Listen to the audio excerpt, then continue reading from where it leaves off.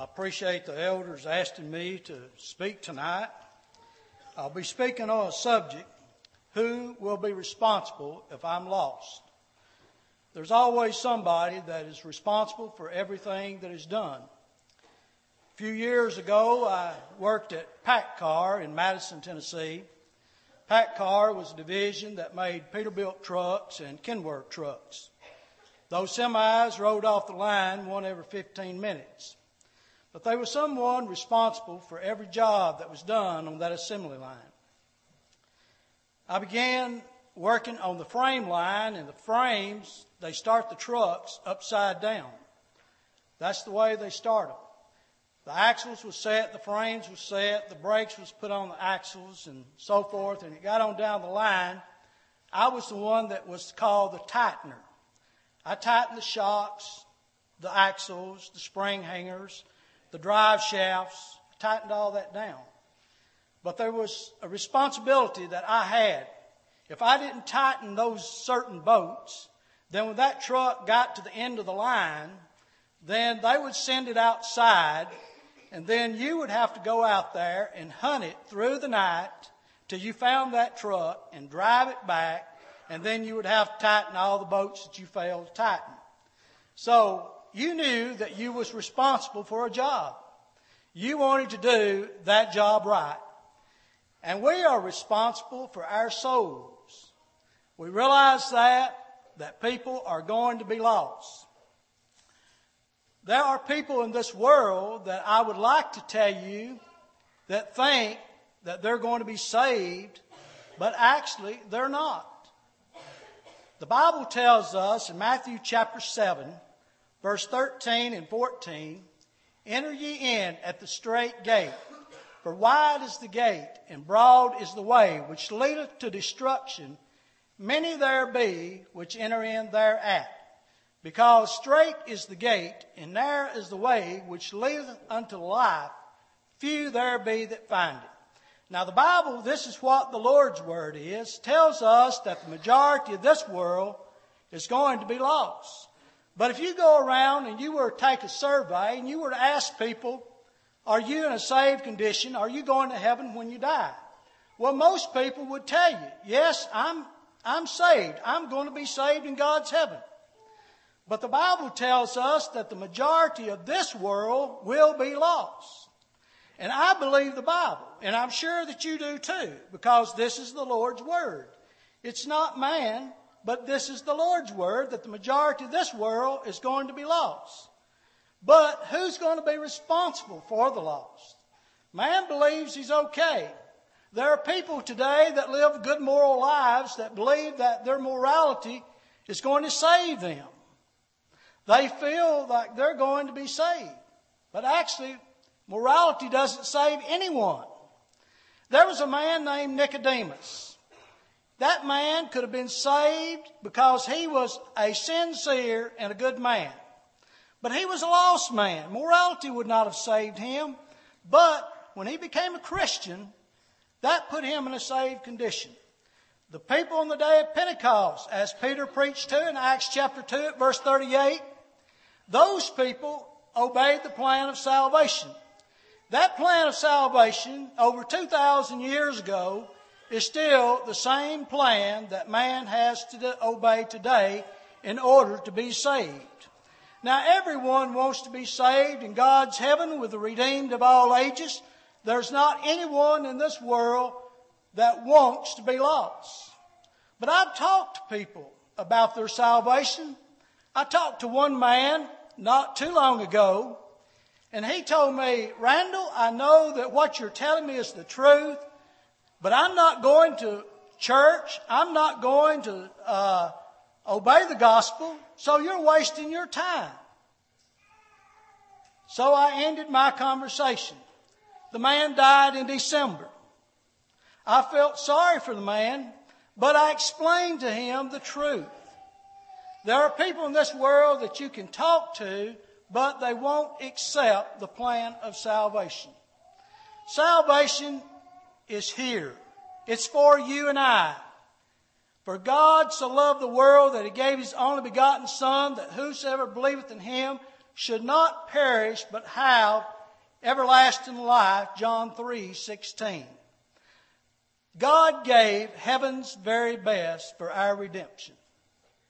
Now it's up to man to obey the plan of salvation. The Bible tells us in Luke chapter 19, verse 10, as was read earlier, for the Son of Man is come to seek and to save that which is lost. That's mankind. Mankind is lost. He enters this world and he lives to the age of accountability. He is a free moral agent. He can do as he pleases. He can obey the gospel. But he is responsible for his soul when he dies. Everyone is going to die one day. There's three terrible aspects of being lost.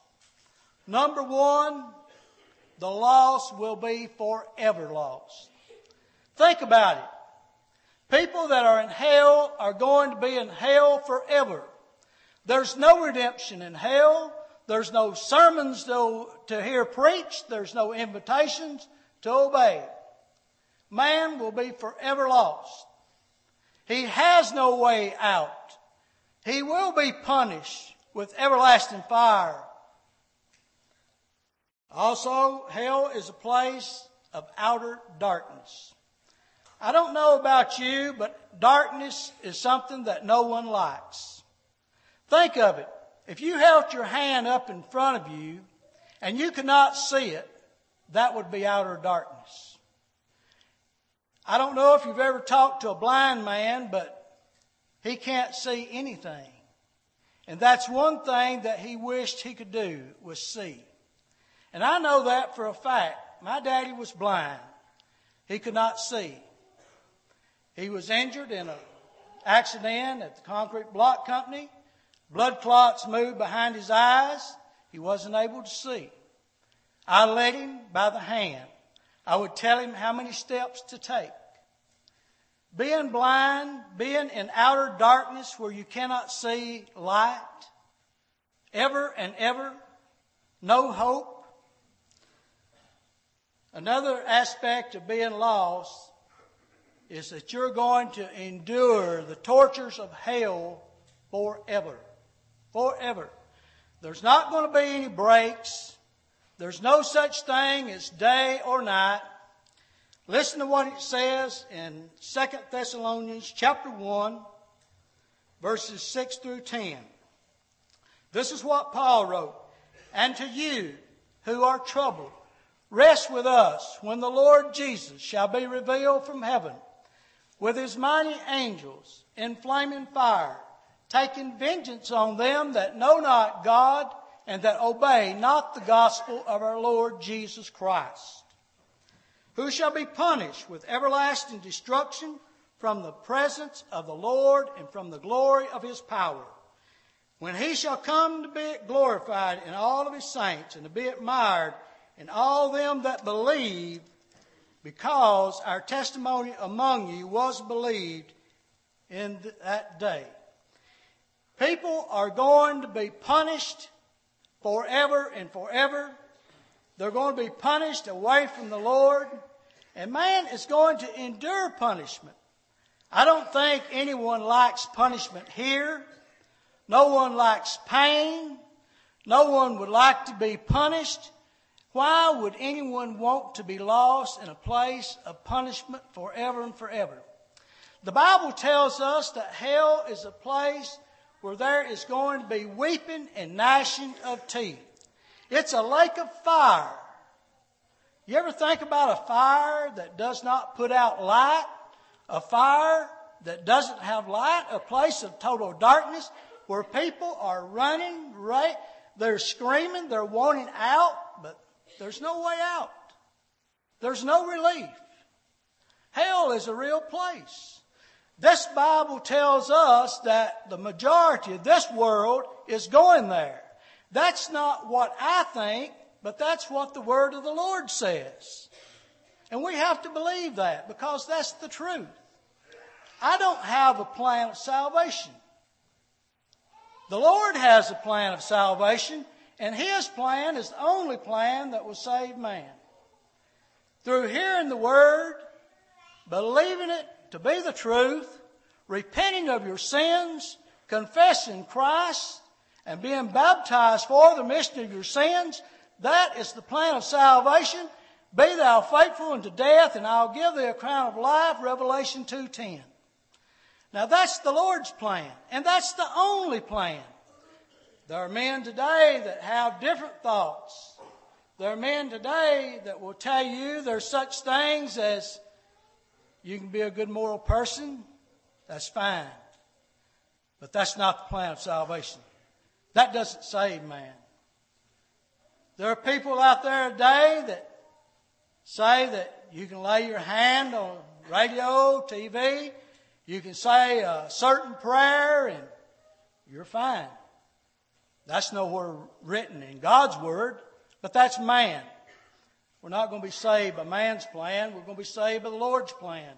There's not but one plan of salvation, and that's the Lord's plan.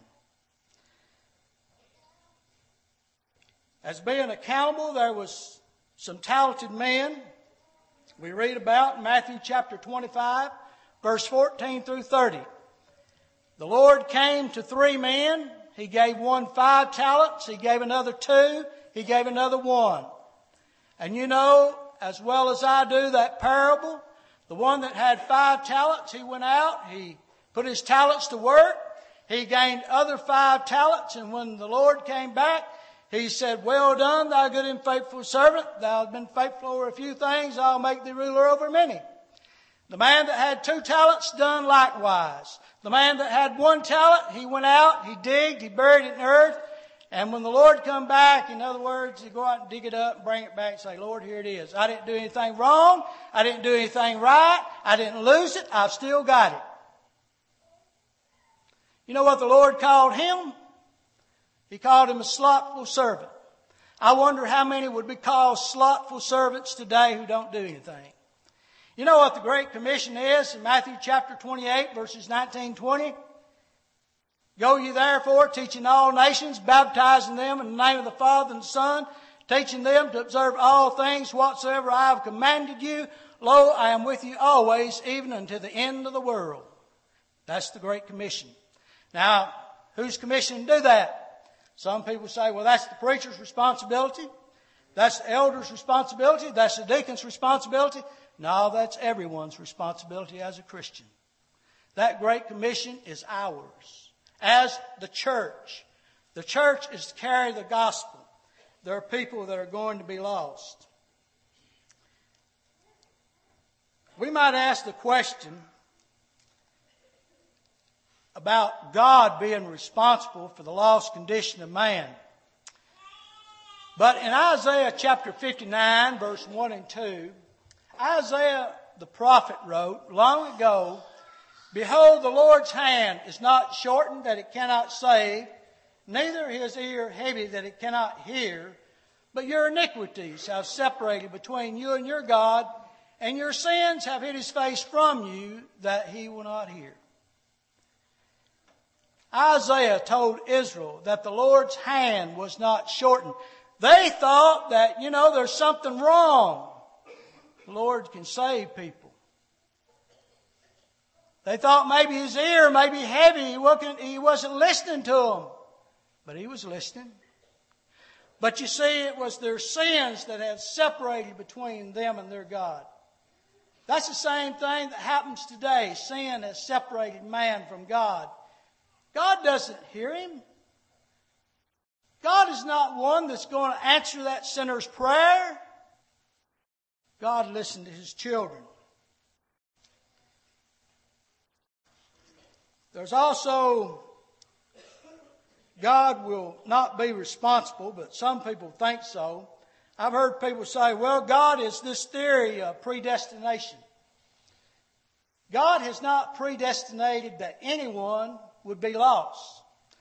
But God's Word predestinates that everyone that obeys the plan of salvation will be saved. It's not God's will for anyone to be lost. He's long-suffering, not willing that any should perish, but that all should come to repentance. That's the Lord's plan. But some people think, well, He's predestinated. He's not. God loves every man. In Acts chapter 10, verse 34 and 35, then Peter opened his mouth and said of a truth, I perceive that God is no respecter of persons, but in every nation he that feareth him and worketh righteousness is accepted with him. God doesn't respect people. God has not made any predestination about people that are going to be saved, but it's to those that obey the plan of salvation. There was a time, sometimes people say today, well, preacher, I just don't understand the Bible, and I think if I don't understand this book that you have, then I'm just going to the judgment. I'm going to say, I didn't understand it. Well, I got news for that person, because in Acts 17, verse 30, Peter wrote, in the times of this ignorance God winked at, but now commandeth men everywhere to repent. God's not going to overlook ignorance. There's no way that you can say that I was ignorant, I didn't understand it. There's plenty of Christians today willing to go out and tell everyone and explain to them the gospel plan of salvation. There's no way that man can live this life and not go to a congregation and sit in the pew and understand what his responsibility is to obey the gospel. That can be explained. That can be explained by radio, by TV, even by the computers. There's no reason for man to be ignorant. God's not going to overlook it. It once was. It says He once winked at it. Not any longer. In 2 Peter chapter 3, verse 9, Peter wrote, the Lord is not slack concerning His promise, as some men count slackness, but is long-suffering to usward, not willing that any should perish, but all that should come to repentance. You see, Peter knew that he was long-suffering. It's certain that God's not going to be responsible for man's lost condition, but some people think, well, Christ could be responsible. As the scripture is just read by Brother Gordon, for the Son of Man has come to seek and save that which was lost. How could you lay such a charge against Him? The one that gave His life's blood for you, the one that carried the cross, bared the cross, they spit in His face, they placed a crown of thorns upon His head. How could you lay such a charge and say, you're guilty? You're the one that's guilty of my lost condition. No, it's not Christ. See, in 1 John chapter 1, chapter 1 verses 8 and 10 through 10, it says, if we say we have no sin, we deceive ourselves and the truth is not in us. If we confess our sins, He is faithful and just to forgive us of our sins and to cleanse us from all unrighteousness. If we say that we have not sinned, we make Him a liar, and His word is not in us. Now, how many people today would say, well, I've never done anything wrong, everything in my life's okay, but they're not members of the church, they're far past the age of accountability, and you know that they can understand and read and write. Well, some people are going to be deceived. Some people don't want to understand. Some people don't want to see their own mistakes. It's so much easier for people to see the mistakes of someone else than the mistakes of their own selves. But we need to look at ourselves. We need to see where we are. His blood was shed for the remission of sins, according to Matthew 26, verse 28. For this is my blood of the New Testament, which is shed for many for the remission of sins. Now, Christ has made every plan possible, done everything in His part that He can do for man. Now, how can you blame Christ saying, it's your responsibility for my lost condition? He's not responsible. Matter of fact, in Hebrews, the Hebrew writer said in Hebrews chapter 5, verse 8 and 9, though He were a son, yet learned He obedience by the things which He suffered. And being made perfect, he became the author of eternal salvation unto all them that obey him. You get that, don't you? He's the author of eternal salvation. Anytime a person is author of a book, you don't have any right to tamper with that book. You don't have no right to change that book. We don't have any authority to change the plan of salvation. He is the author of that salvation. We don't change it. Matter of fact, we comply with it and obey it in order to be saved. The Lord is not going to be responsible, and we can't blame him. Now, some people may think, what about the Holy Spirit? The Holy Spirit's the third person of the Godhead. Why not blame him for our lost condition? You know, everyone wants to put the blame on someone. Why not blame him? Well, Revelation 22 verse 17. It says, and the Spirit and the bride say, come, and let him that heareth say, come. Let him that is athirst, and whosoever will, let him come take of the water of life freely. Well, doesn't that say that the Spirit and the bride say, come?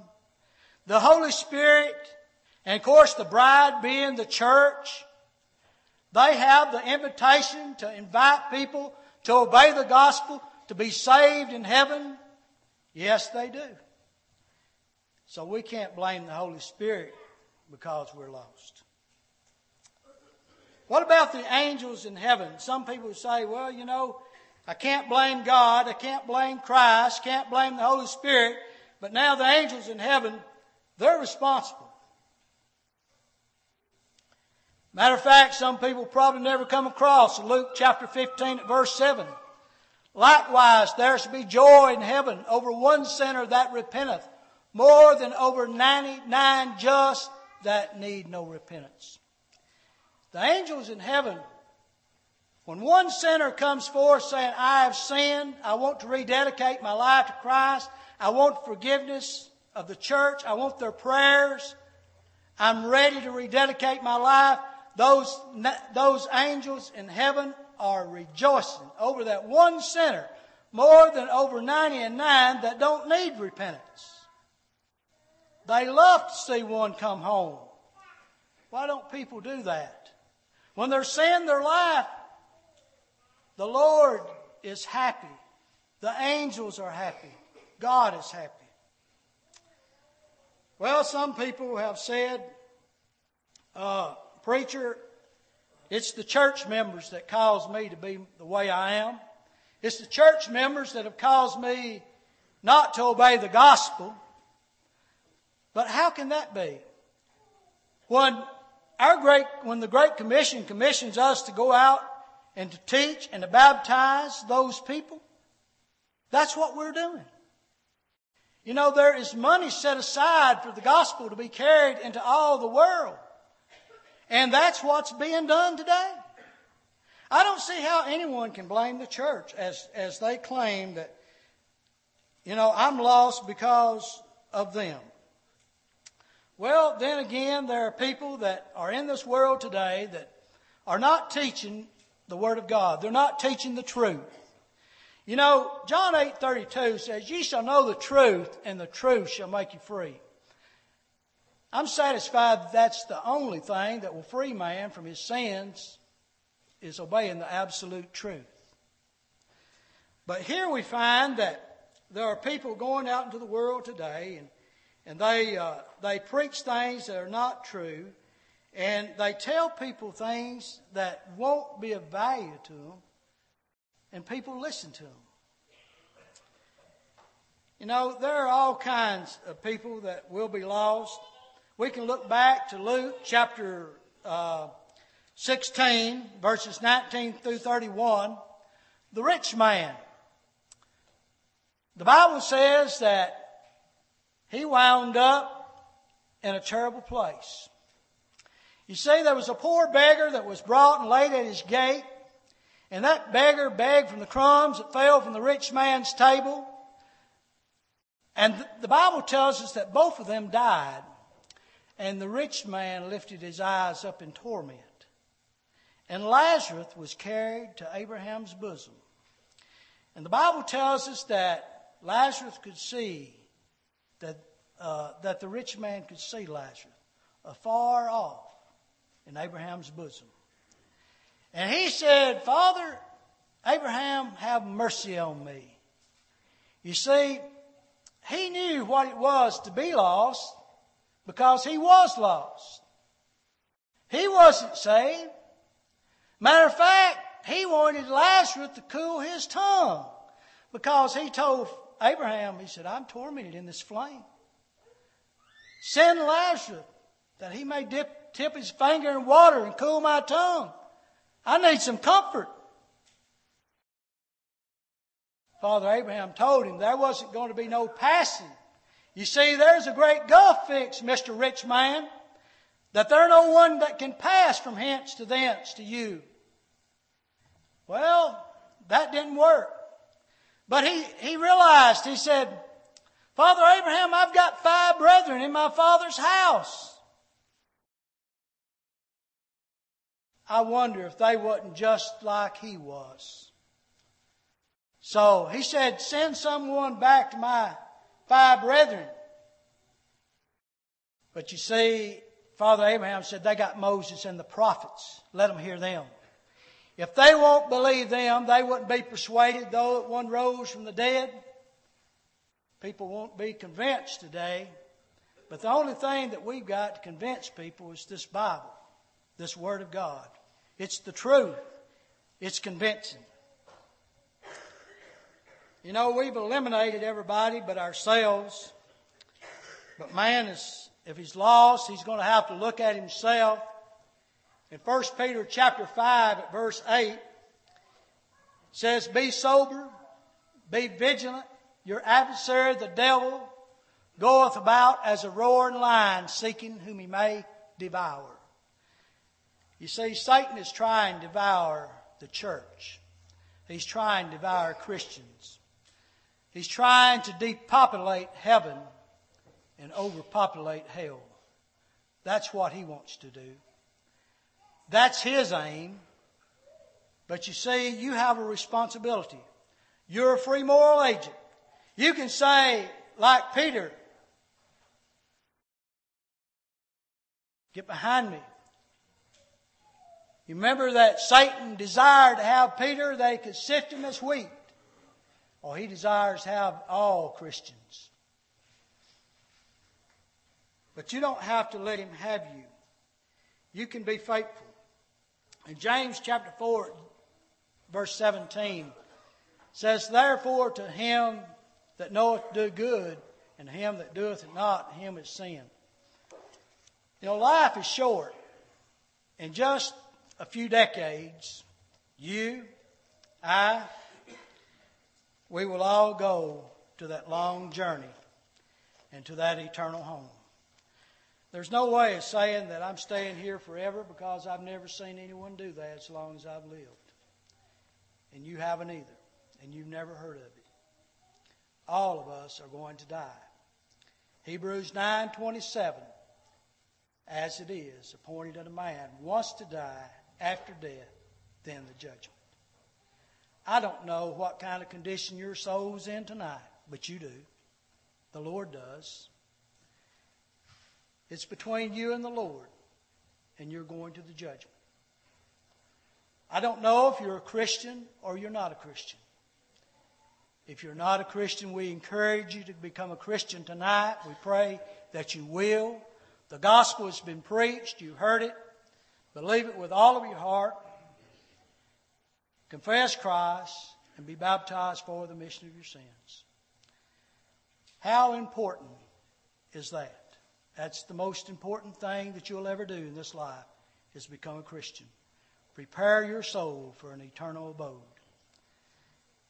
You know, our Lord said, Matthew chapter 10, verse 32 and 33, he that will confess me before men, him will I confess before my Father which is in heaven. He that will deny me before men, him will I also deny before my Father which is in heaven. You have the opportunity tonight to confess Christ before men and be baptized. The baptism is ready. The clothes are ready. There's men, women that are ready to assist you. The only problem is you need to come. Let it be known. If you've already done that but erred from the truth, come back. Be restored as an erring child of God. Those angels, according to Luke 15:7, are waiting to rejoice. Jesus is tenderly calling. Won't you come? Well, together we stand while we sing.